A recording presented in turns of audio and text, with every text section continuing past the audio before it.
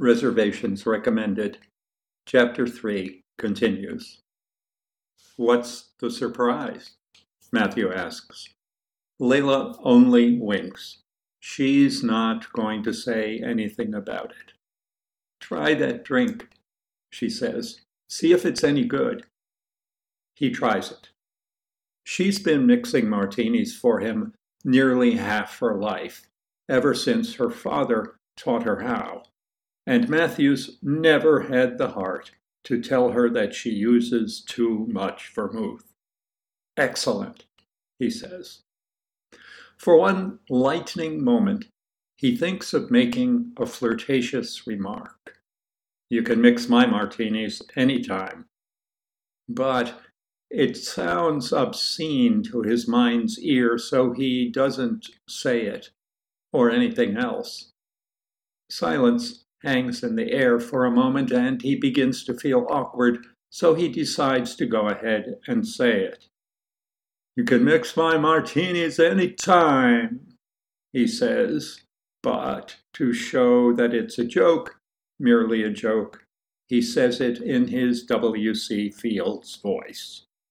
Too late, he realizes that if Layla doesn't know who the hell W.C. Fields was, then he must seem hideously goatish, making such a suggestion in such a voice. He seems to be getting deeper and deeper into trouble. Maybe he should just go home. So, he says, you're not going to tell me anything about the surprise? Nope, can't tell. Shrugging, she makes a girlish display of secrecy.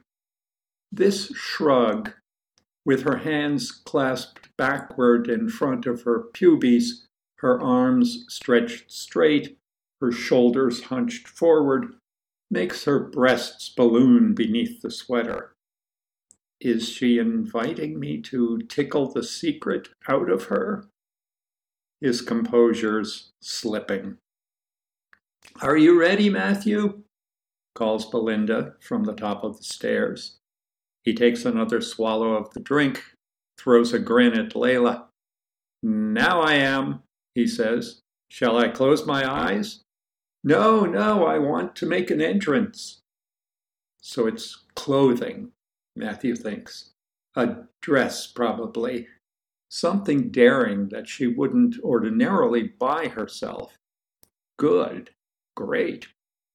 He has often wished that she would wear something slinky now and then, and this is the perfect night for it. She steps into view at the top of the stairs, wearing a white fur coat. She stands there a moment, with her hands in the pockets, striking a model's pose, making cat's eyes, sucking her cheeks in. Then she begins walking down the stairs, vamping. The coat is startling. The skins are dyed mink, sewn in such a way as to create the effect of vertical stripes, white on white, and the collar and cuffs are ermine, softer and fluffier than the mink, with the slightest hint of black at the tips of the hairs. It's a staggering, breathtaking coat. Wow, says Matthew, and Layla giggles. Belinda lets her face relax. It assumes a look that says, haven't I done something silly? I got it on sale, she says. I'm not going to tell you what it cost. I won't even tell you what it would have cost.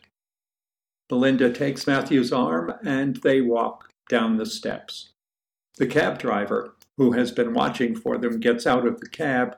It would be fair to say that he leaps out of the cab and comes around to open the door. This has never happened to Matthew before in his life. The driver begins sweeping at the seat with his hand and saying something in so low a voice that Matthew can't quite be sure what it is, but it sounds to him like, excuse me, sorry, dirty. Matthew and Belinda get into the cab, astonished. They look at each other, raise their eyebrows, struggle to keep themselves from laughing.